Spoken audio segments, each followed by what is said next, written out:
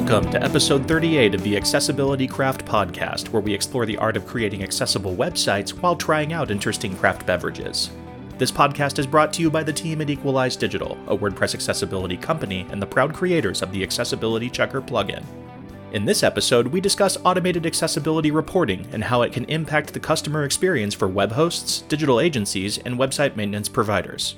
And we go over the many ways in which organizations can benefit from embracing and advocating for accessibility best practices. For show notes and a full transcript, go to accessibilitycraft.com/038. And now, on to the show. Hey everybody, it's Amber, and I'm here with Chris. Hello, everybody. And Steve. Hello, everyone. And we are going to be chatting quite a bit, but to be honest, I want to start with the beverage. I'm excited about this for a couple of reasons. Chris, I'll let you introduce it, but we also, not too long ago, just got off a 3-hour meeting, and I am really thirsty. So tell us what we're drinking so I can have a sip. All right. Well, we are celebrating fall in true form today with Wild Bill's Pumpkin Spice Soda. We've had something from Wild Bill's on the podcast before. We tried the root beer. This time we are trying they did a limited run of a pumpkin spice flavored soda. So just like the previous one we tried, this is going to be sweetened with sugar. Very cool, veteran owned artisanal soda company. And I'm just really excited to try this one and get our pumpkin spice on today. Yeah, so I love pumpkin spice flavor things, except for I hate coffee. So everyone gets all excited when pumpkin spice shows up at Starbucks, and I'm like, nah. So I'm excited about this. Yeah. I will say that there might be a color contrast issue with this can. Yeah. Describe the can. It's like a burnt, like brown, right? Like a reddish burnt brown, but the lettering is like an orange, like a dirty orange, and when you get to the small type, it's almost I can't read it with my eyes. Yeah, I mean, and it's cursive on top of it. Yeah. So it says, I think I can if I put it really close. Spice things up with the perfect balance of cinnamon, nutmeg, ginger, cloves, and allspice. The classic fall blend is irresistibly delicious and by no means basic. Took me a second to get that word. Yeah, it is. It definitely needs a color contrast improvement, but it is a cute can. They're tall and skinny. 12 ounces. So they look more unique than like a typical soda can. Yeah. But I'm excited. And as I said, we've been talking a lot, so I'm literally opening it right now. Yeah. Here we go.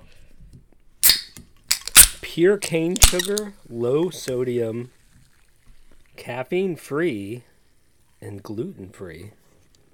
I mean, isn't all soda gluten free? Yeah. Is there soda with wheat in it? I don't know, maybe.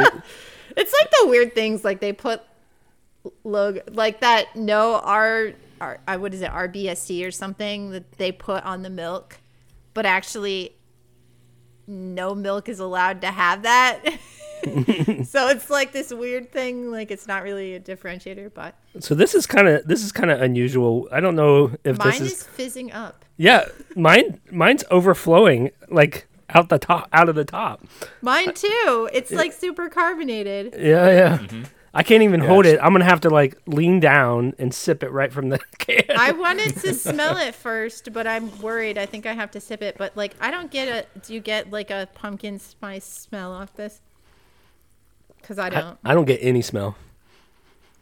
Yeah, I smell a little bit of vanilla. While But y'all barely. taste, I've taken a couple of sips of this. The initial thing that jumps to mind for me is like it kind of tastes like a cream soda.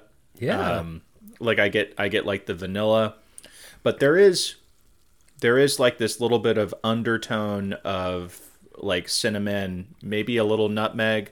I'm not getting the allspice or the clove as much in what I'm tasting.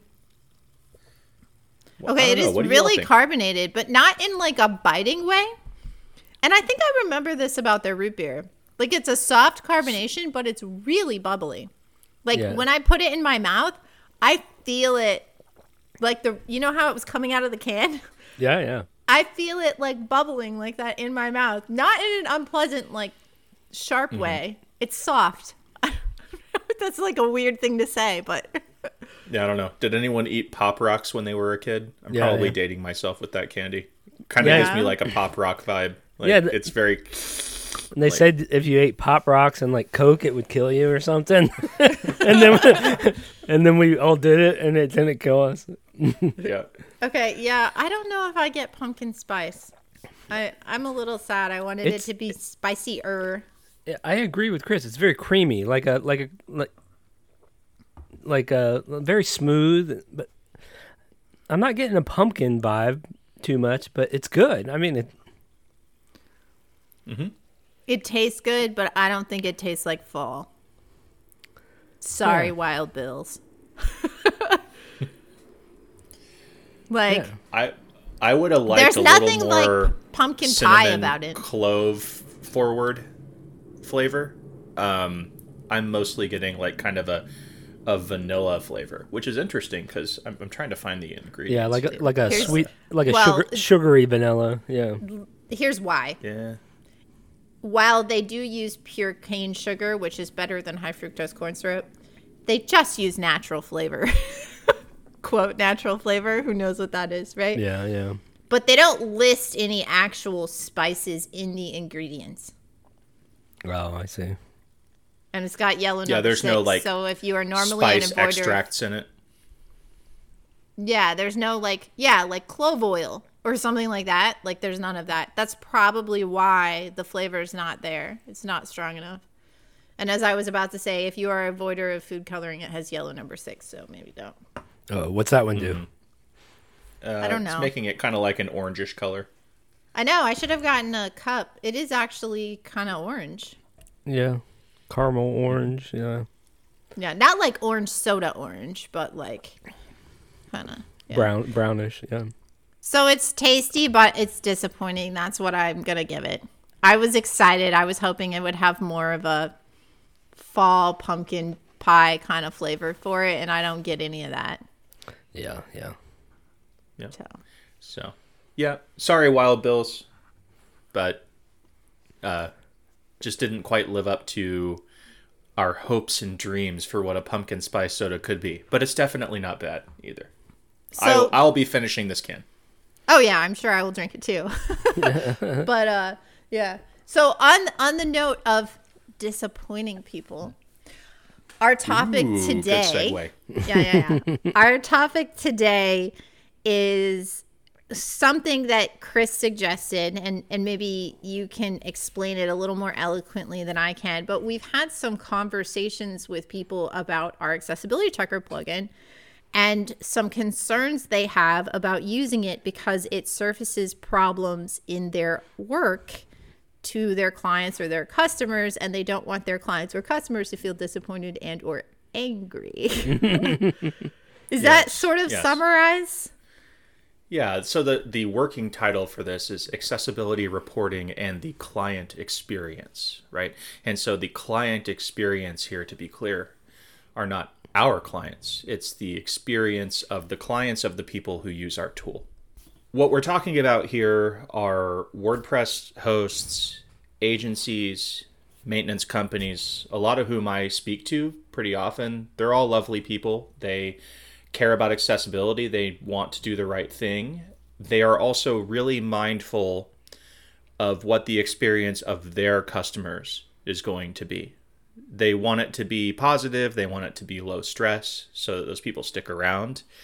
So what I kind of want to talk about today is something that comes up in my conversations, which is they're evaluating a tool.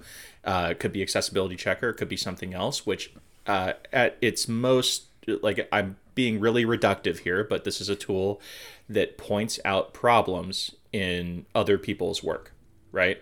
Mm-hmm. And it surfaces those problems in a way that is highly visible. It is right inside the dashboard where the user is. Well, let's be clear. Hold on. Back up. For anyone who's not used our plugin, it surfaces problems to people who have administrator and back-end access to the website. It doesn't put any problems surfaced publicly. They're not like in an API that could be accessed. It's not like to users of the website. Right. I just want to make that clear for people who haven't seen our plugin. Capital U users, people who are managing the website. Or owning they're in the back website. end. Yeah. Or owning it. They're going to see this. And one thing that often comes up are these questions of, is your tool going to make me look bad? Is this tool going to stress out my customers every time they go in and edit something? Am I going to get a bunch of extra support requests because this tool is here, and they're going to mistakenly blame me, the web host, right, for accessibility problems on their website, which I maybe didn't have anything to do with other than I host it. And so these are the kinds of questions that I get in some of the conversations that I have. And where I'd love to start is just to talk a little bit about why do we think people get worried about these things, and what sorts of scenarios do we think kind of play out in their heads if we're putting on our empathy hats. You know what's interesting about that more support requests is different customers of ours, people who might purchase the plugin to put on sites, have different responses to that. A hosting company wants probably as few support requests as they possibly can because it's a cost center for them, right? They have to pay someone to answer questions. An agency probably would see that as a boon because they're probably charging their customers hourly to provide support. And so they might be like, oh, if the plugin flags something in another plugin, like the website was fine, then a plugin that was on the website gets updated, that adds accessibility problems, accessibility checker finds it, my customer is now going to contact me and ask for help that I get to charge them for. So like that's a really interesting thing is there's different user groups that probably have different responses to that. Yeah, and I would question what the alternative is, right? The alternative to seeing those issues. And the alternative is turning a blind eye to accessibility, right? I think it's accessibility to a lot of developers and content creators. It's still a friction point, right? We don't necessarily have tools that are one-click fixes. Now, some may claim that that's possible, but we don't advocate for that, right? And I mean, we even spoke earlier about this, how in the WordPress project itself, there are some people who feel like accessibility, all it does is slow down their dev workflow. Right. And it frustrates them. And, and I can speak to that from a development standpoint, right? Being somebody that has gone through the, learning how to code accessibly and helping bring other developers up to code accessibly, right? And yes, there's a learning curve, but after a while, that learning curve goes away and it starts to pay off, and you don't know how to code it without making it accessible, right? Once you go through the steps to figure out how to make an accessible modal, right? And making an accessible modal is not all that difficult. You got to get a few ARIA labels. You got to trap the focus on the modal, right? But once you've done it once or twice, right, it's just something that gets ingrained in you. This is how you make a modal. It's not how do you make an accessible modal. This is how you make a modal, right? Because an accessible modal really is the only right way to make a modal. So yeah, there's some developers may look at it as something that impedes their progress, that slows them down, right? And yes, it will for a time until you learn how to do it that way. And if you do it that way and you do it first, you're not going to have that technical, all this inaccessible code, technical debt down the line that is then going to have to be fixed. Because let's face it, it's going to have to be fixed, right? Like at some point in time. The laws are coming. There is a requirement by June 2025 in Europe that websites, and we're not just talking government websites, like the laws are pretty strong on government websites, but this law in Europe is on for-profit business websites too. So, yeah, I mean, it's coming. Those changes have to be made. I mean, yeah, what's the alternative? The alternative is the problems are there and we just pretend they're not. Yeah, and then Right? you get the site owner gets sued, and they've not shown any measured steps to remediate or to acknowledge their accessibility problems. We spoke about in previous episode about your accessibility statement, and what that does is that allows you to acknowledge the inaccessible parts of your website and to show that you're working and making effort to solve those. So the accessibility checker plugin, if you put it on your website, it actually will show that you're taking an effort to be accessible to some degree. Where I think a lot of people really get in trouble is when they've avoided any steps or measures to be accessible, right? And they don't have anything that can track that, which I don't know if we'll have it out yet when this comes out, but I know we're working on an add-on for Accessibility Checker that will store history, because right now it only shows current points in time, and people have been like screenshotting and stuff to maintain a history. But we're going to build that into the plugin so you don't have to do the extra work of screenshotting. So I think you're right. So stepping back a little bit to your question, Chris, about like putting ourselves in those shoes, like I think a good example of this, if I were going to walk through like one example, is so GoDaddy, and we did on the WordPress accessibility meetup, Alex Stein and I did an audit for them. They stepped up and asked us to audit their theme that is on all of their one-click installs. And that was the first time I had like spun up a GoDaddy website. Like I went and bought one because I actually was like, maybe I'm going to put my own website here because I need to migrate it. And what they have done really well in this is that I bought the hosting plan. And then it's like it was through WordPress, so I knew I had WordPress. So it's like click a button.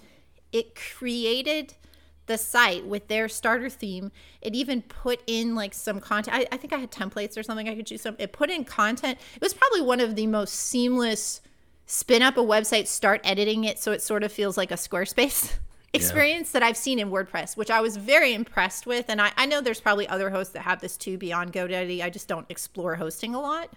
But what I think from their standpoint is they're working really hard to have this easy onboarding for people who don't know anything, right? Like not people like us who build custom WordPress websites all the time. And so then there's this overhead that they probably need to get past, which is that there are accessibility problems in their theme and maybe their core plugin or something, or a couple of core plugins that they always install on these. So if ours is there, it spins up, somebody gets a brand new website with only demo content, like they haven't edited anything, and here's a report telling them why it sucks. Right? And so I could see from a hosting perspective, like they would be like, why'd you just give me a bad website or a broken website? Yeah. I don't want the broken website. I want the website that works for everyone, right?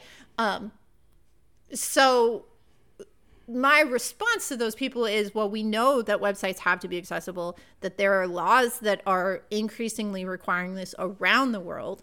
And the goal of a website is to let's be real, it's to make money. Like most people, except for your personal blog where you're sharing pictures of your kids with your parents and 5 people go there a month and it's like your mom and your grandma. Like other than that, websites are to make money. And you want to make money, or you will make more money if everyone can engage with your website. And so that's why accessibility matters regardless of the laws.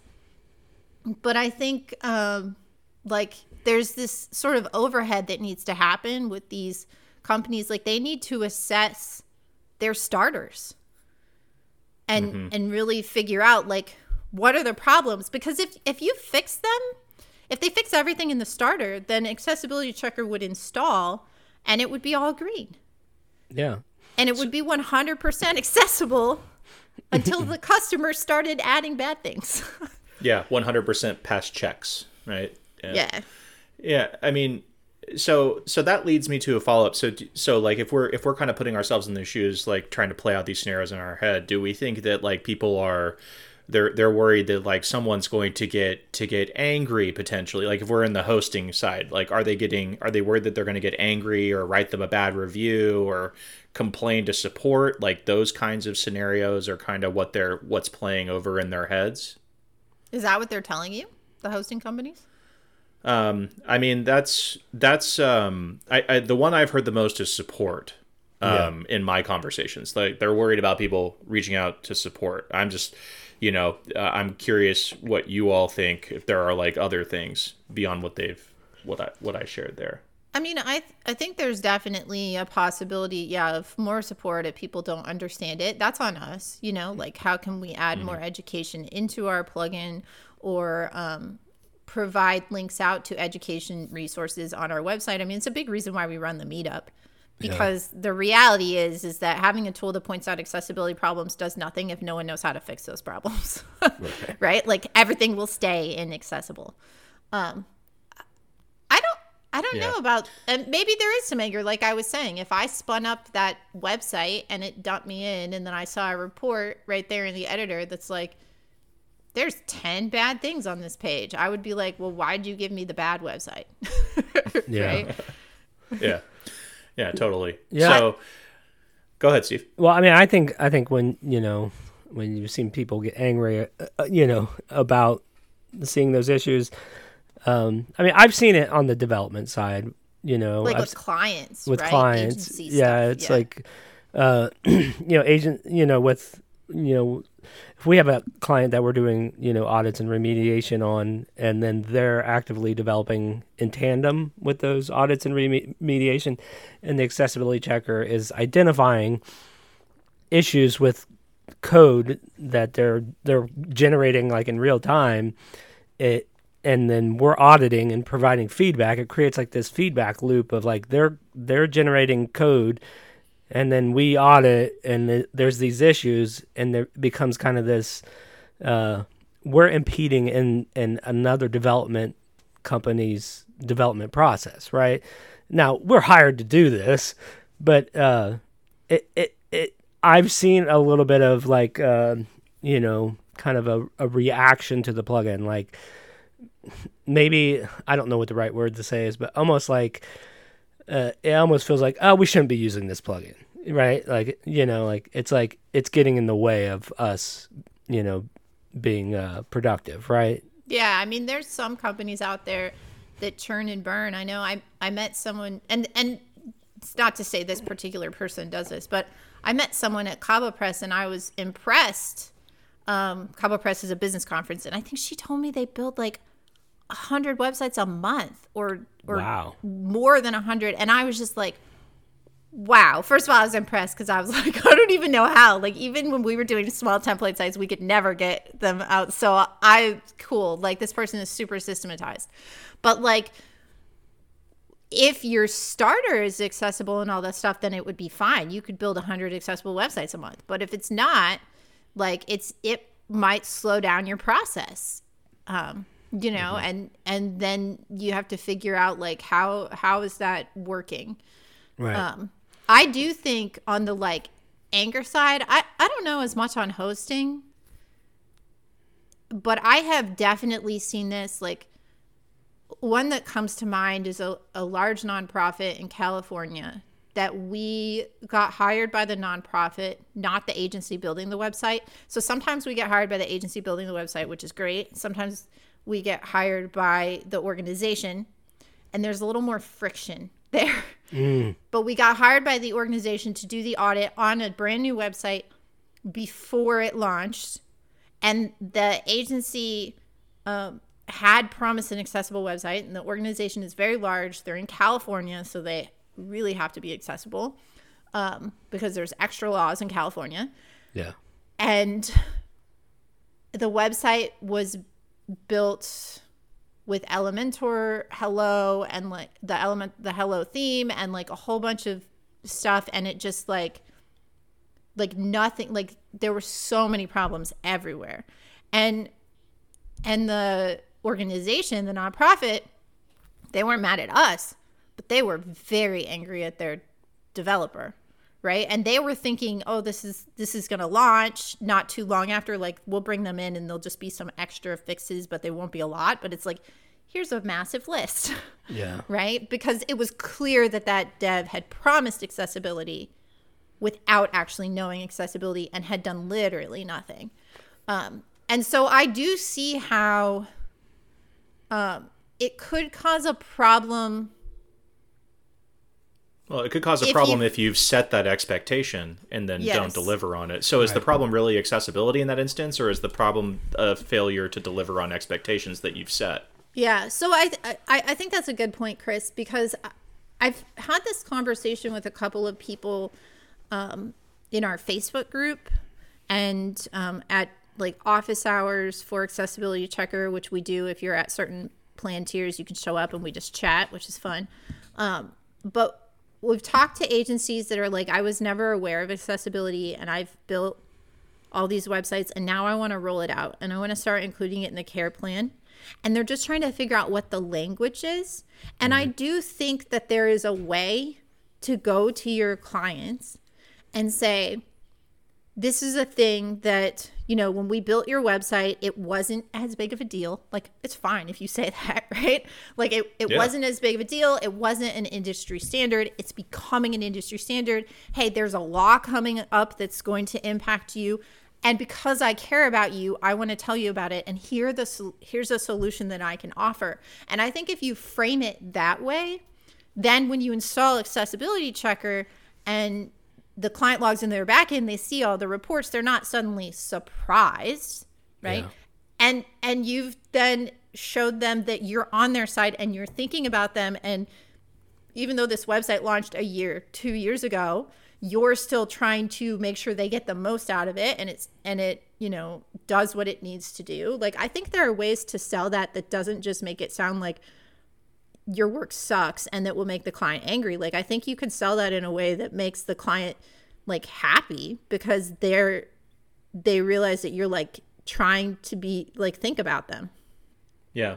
And so that's an interesting like counter argument to those fears, right? And if we're looking at the driving reason behind some of the fears that I hear from these larger organizations, maybe there's something deeper, which is maybe they just don't know how to talk about this stuff with their customers.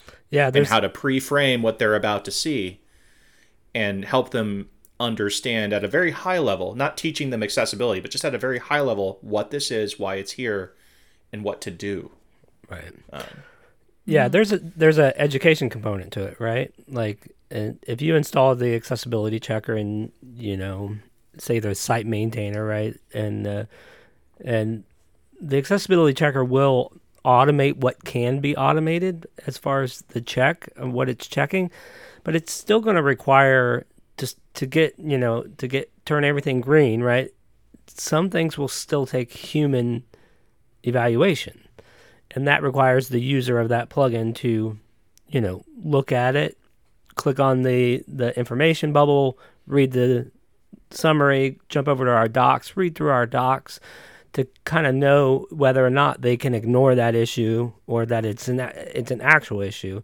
So, and, you know, that's for like, you know, for small agencies, that's another thing that they have to tack on, right? Like, but like I said before, I think there's an initial cost to the education. There's an initial cost to the dev skills education. But once you get past that, it starts to pay off later on. Yeah, I know we've talked to some universities about rolling it out, even just the free version on all of their student intranets. Yeah. Or their faculty intranets. Because some of these universities have multi-sites, WordPress multi-sites, where they might have 500, 1,000, even, you know, 5,000 more sites that aren't coming from a marketing department. Well, they allow the faculty and students to generate their own, to roll up their own installs. Yeah. Yeah. And the thing there is like, they want to put it on because those sites, if they're on official.edu, they still can get in trouble for that. I mean, it's less likely than, you know, their admissions website, but still it's something, you know, they want to make sure that the content there is accessible. And And so really it's about like creating some like whole campus wide, or if you're a company that's doing this for all your brands, like communication and maybe even some short videos, which is something we're trying to get better about. And we have some plans in the works for creating like short, like, here's how you use this, or this is what you're seeing. What does this mean? But I think if you have more communication around it when you roll it out, then that really helps. Yeah. I want to just list out some common reactions that I see from like, not like very large customers, right, who are more concerned about the experience of their customers, but like the people who would be working with these agencies and hosts. Once they actually start to understand what their overall accessibility position is, and we've worked with these organizations, we talk to them, the worst the worst reaction I've ever seen is what I would just categorically call like denial. Like, oh, it's not a big deal. Oh, our customers don't have disabilities, you know. Well, I'm not colorblind, so we don't need to care about red, green, you know, like those types of things is probably the worst reaction I see. But what I see more often, and I want to give y'all an opportunity to talk here too, but like probably the one I see the most often is like just that, like, this is a problem, I have to fix it, right? Mm. Tell me how much, tell me how long. Let's get this fixed, right? Most decision makers in businesses, you know, whether they're deeply involved in their online presence or they're 3 or 4 steps back, if there's a problem, they are going to care most about fixing the problem. They're not going to care as much about who caused the problem, when the problem came up, whose quote fault it is. Like, they want the problem fixed. And if you can kind of align yourself with that motivation as an agency, as a hosting company, given all the other kind of tailwinds we're seeing for accessibility right now in terms of legal enforcement and just general industry trends, like, you're going to win in the next 3 to 5 years. Yeah, it's going to be a huge win. I think there is, I'll say I definitely see, and I've seen that even with some of our bigger clients in like agency days when, you know, something broke. I think they did kind of want to know what caused it and whose fault it was. Yeah. Like, I don't think it's true to say the clients never care whose fault it is, but I don't think that they're always doing it because they want to fire you. I think sometimes they want to know what caused the problem, or who was the person on the team that, you know, coded the thing that took down all of AWS, right? Or whatever.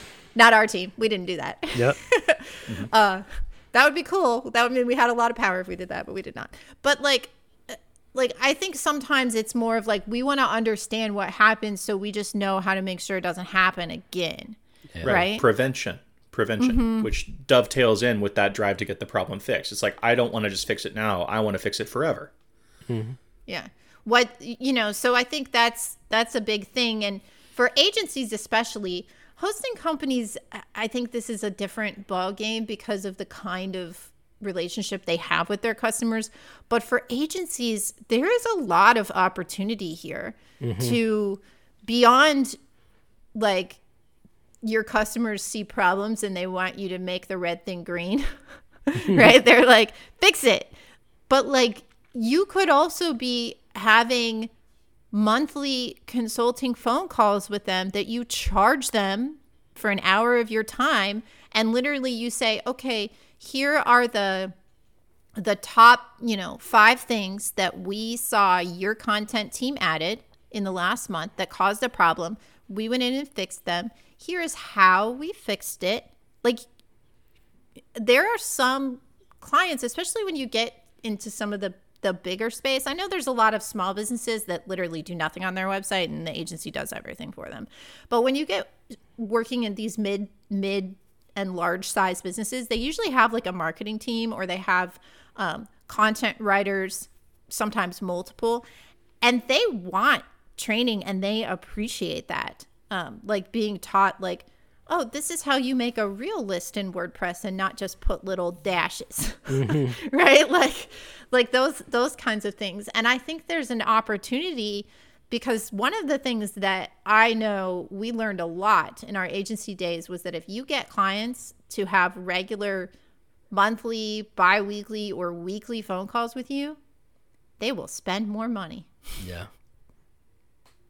It's the people you never talk to that never go up and that risk going away.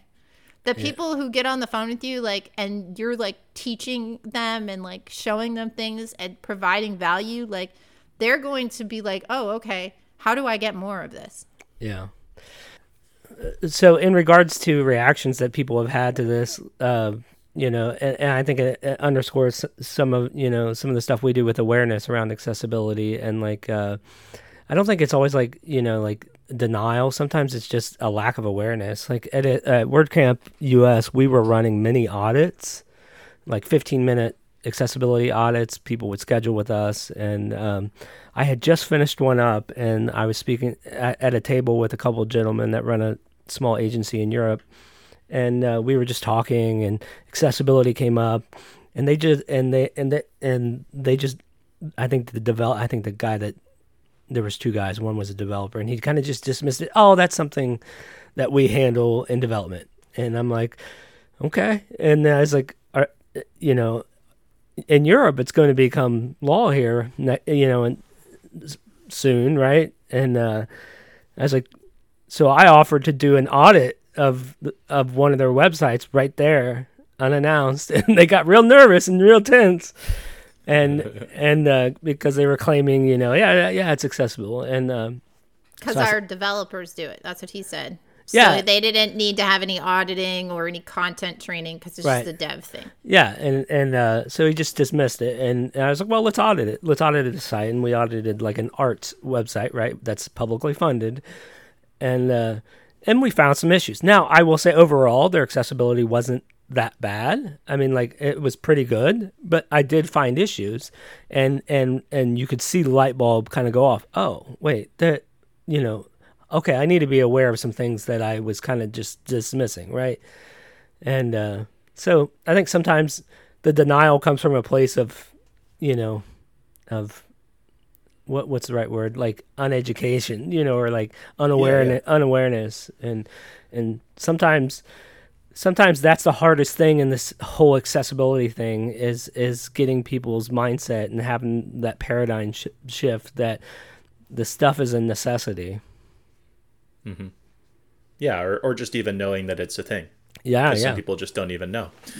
So in our time, like managing these types of relationships with people, whether they're kind of just like Steve was just describing, like they know almost nothing about accessibility other than that it's a word in the English language, right? Or other times as veterans, I think what I want to talk about next is like what we really think they care about and what they want the most from their agency or host or maintenance company or some of these big people where these types of people are their customers. And I'm thinking about this in the context of there's like the managers and then there's the implementers who are both interacting with these distinct audiences. So what do we think, like if I'm a manager at an agency or a manager at an e-commerce website, like what do I really want from my host or my agency or my maintenance company? Like what is most important to me? Yeah, I mean, uptime. Let's be real. Yeah. Like, what do you want from your host? Stability, predictability, right? Yeah. Predictability. You want your stuff to work well, right? So you want it to be fast. You want it to move. Like, this is where it gets a little weird. Like, hosts have nothing to do with the user journey on the website, but agencies sure do. And you care a lot about, like, does your website convert? Yeah. So, yeah, I mean, I think those are probably the top things that a website owner is looking for. And then probably the other thing is just, like, they don't want to get in trouble for their website. Like, that's where privacy policies and cookie notices and accessibility can really come in, right? Like, yeah, I think with host, like things are changing with host, right? Like it used to be, you go to a host because you're looking for a server to put a website on, right? And you just needed your FTP or SSH access, and you would do it all, right? As a developer. hosts are becoming one-click installs, like Amber described, right? Like they're going to recommend the best product for what you're trying to achieve. And I think what people are going to want from that is trust that whatever that they're offering to them is going to benefit their company, not harm it. And if the base theme that XYZ hosting company is using has a lot of accessibility issues in it, and 5% of their users or 10% of their users use that, and their user base is millions, right? Like you're generating a lot of inaccessible websites. So I think there should be a certain level of trust that a user has when they go to these hosts and do these one-click installs. Mm-hmm. Yeah, and so that's kind of the initial hump that these providers need to get over, is they need to make sure that their baseline offering that's being spun up is not having issues flagged in at least automated testing tools. Ideally, they're also having them user tested as well. Yeah. But so if you're a hosting company, we can help you with that. Yeah. Well, and I mean, I'll add on. Sorry, guys, sales pitch. Yeah, I'll add on to that, Amber. In our own internal dev processes, we've gotten to the point where we've audited and used enough plugins to where we have certain plugins that we've basically approved for development. Right? We use XYZ block plugin because it's accessible and we've tested it and it can be used. And I think that hosting companies need to do the same thing. They need to be auditing and approving certain software packages that can be used on their websites. And yeah, Amber's right. You can outsource that auditing to companies like ours, but there should be some process in place to evaluate those tools before releasing them to the masses.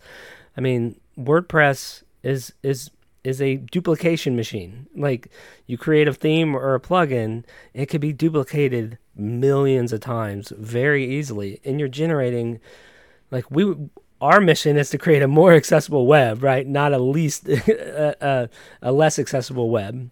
Now, there's another side to this, and it's the developer's responsibility behind creating accessible products in the first place. But yeah, I think, actually this is really interesting because, every once in a while there are conversations about having plugin marketplaces beyond WordPress.org. Yeah. Like WordPress.com, they actually duplicated the WordPress.org plugin marketplace on WordPress.com. What could have been interesting, and I see like hosts potentially, like hosts do have, I know like we're in WP Engine's solution gallery, right? Like they're different, and we're in a couple of other hosts as recommended partners, Convezio and some other ones. And thinking about like the plugin directories beyond WordPress.org, like I think this is an opportunity that hosts have, because they could potentially do that and they could limit. Like what if WordPress.com didn't just show every WordPress.org plugin on WordPress.com? What if they went and they said, okay, well, there are 25 table of contents plugins. This is the one that works the best, and therefore it is our recommended solution for WordPress.com. Now, you can still go to WordPress.org and download any one you want and install it, right? But if you go to our plugin directory, this is the one you're going to see if you search table of contents plugin. Like if we're thinking about like how do we provide a really good user experience to a hosting customer, the average website owner does not want to have to choose from 25 plugins that supposedly do the same thing. Right. Like they want to just be told this is the best one. Yeah, and typically the metric that we typically use is install count, right? And we're historically, and that's like not a great metric. No. If you really think about it. No. Yeah. Well, and it's really not from an accessibility standpoint. I mean, I would love it if we could just identify, even if it was like 5 or 10 really obvious things that could be scanned in the code, and just scan all WordPress.org plugins and put labels on them. If like for real. Yeah. Just put a warning. This includes empty buttons. Yeah. Like something obvious like that. I mean, like warning, this plugin has accessibility problems. That would sure motivate. It wouldn't fix everything. It would not guarantee an accessible plugin, but it might remove all the empty buttons from the plugins that have developers who are actively maintaining them. Right? Like things like that. Yeah. I mean, it's true because at a certain point, right, there's the bottom up of developers building things more accessibly, content creators making their content more accessible, etc. But then there's like the top down of the hosts and the platform holders, right? And these people really are the gatekeepers of all of this. Well, they could be. I don't think they could be. I haven't seen a single host step up and be like, we are going to be the accessibility first host. I haven't seen that. I haven't seen any hosts like marketing that. I've seen hosts take steps to make their own hosting dashboards more accessible, which is phenomenal. I've seen hosts, there are a lot of wonderful hosts that support WordPress Accessibility Day and some other events that are out there for accessibility education. But I have not yet seen a host say, everything we're going to do is going to be accessible and we're going to create a user experience centered around accessibility. And that is maybe a really interesting marketing play that any of you hosting companies who are listening to this podcast could take on, because I think I'll play devil's advocate, and it may be a legal nightmare, but yeah. Well, I mean, I don't think you guarantee it, right? But because you can't guarantee anyone's content, but it's like accessibility ready tag on themes. Yeah. In WordPress.org. It's not saying your website will be accessible, but it is saying that we are giving you a base foundation.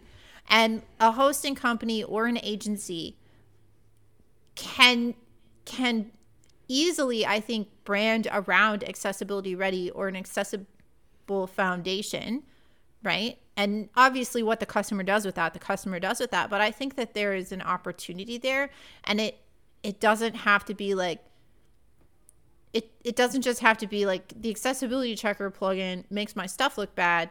It could be like, we've put in some work to make our things accessible. And if you use accessibility checker on our hosting, you're going to start with 0 problems. But you go to some other host and you're going to start with their starter and their plugins and 50 problems on every page. I don't know what it is, right? Like that's a really interesting way to position that. And agencies are the same way, right? Like there are agencies out there beyond us who are caring about accessibility and doing a lot for accessibility and building accessibility into their practices. And I think it is a positioning thing, and it is a way to attract customers, because there are a lot of agencies who don't. And in the next couple of years, those agencies are really, really going to be left behind. Yeah, totally. This is definitely the time to come into alignment with this stuff. It's not going away. Mm-hmm. So we've obviously given a lot of evidence for why this is a good idea and why finding avenues around these internal objections, if you're one of these companies, is probably the right course of action to take. If we're doing long-term thinking, right? And not just like short-term thinking, which if you're running a company or making major decisions for a company, you should be thinking long-term, but that's a whole different discussion. Some people are still going to have this fear. They're going to be afraid that their reputation is going to be harmed, that they're going to have customers reject them, right? If they put a tool like ours and it starts pointing out a bunch of problems. And I'm wondering, like, from our end, as the people who have one of these tools that scans, that points out problems, that we're trying to get more distribution for with organizations like these. What, if anything, can we do about it in our own tool to reduce friction for these organizations? We already talked about helping with, training videos and communication strategies. Like, are there other things And this, I know this question you weren't permitted to prepare for. Yeah. Off the top of my head, I mean, like we could have, more advanced user controls, like where the reports, who has access to the reports, and who has access to the the summaries on post and things like that. Right now, we can limit it to admin users, correct? Well, but that's just, well, no, I thought we had all of our centralized reports. You have a setting where you can choose a user role for those. Yeah, but the actual reports on any given post or page edit screen, those aren't restricted at all. I do think some user role on that. I know something that it's like the bane of your existence, and at some point in time we will figure it out.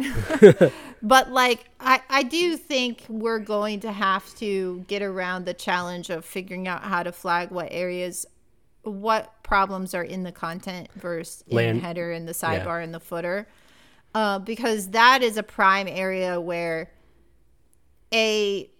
someone with the role of contributor, right, who can write blog posts. They can't even publish their own blog posts. Right.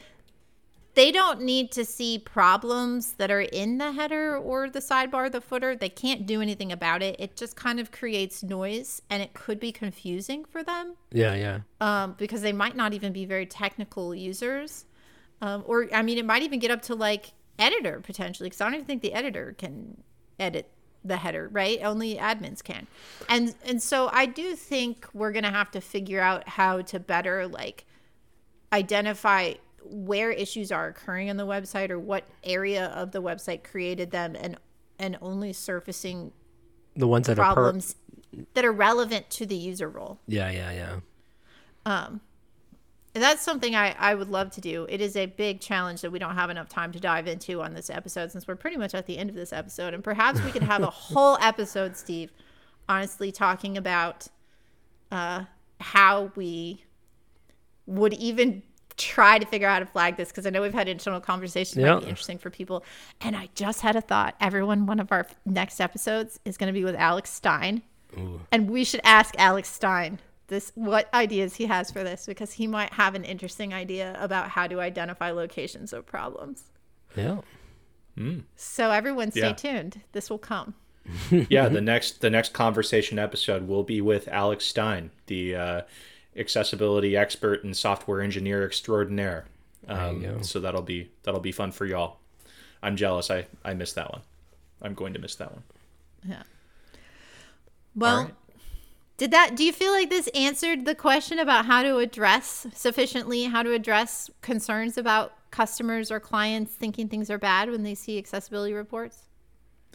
I mean, it's left me with probably more questions, right? And the reality is, I just thought this would be a fun discussion. The people that I actually have to work through this with are the large agencies. They are the hosts. They are the maintenance companies who have these concerns. And it's my job as the salesperson to be their partner in brainstorming and figuring out a solution where we can collaborate with them to figure this out, right? And help them help their customers be more accessible.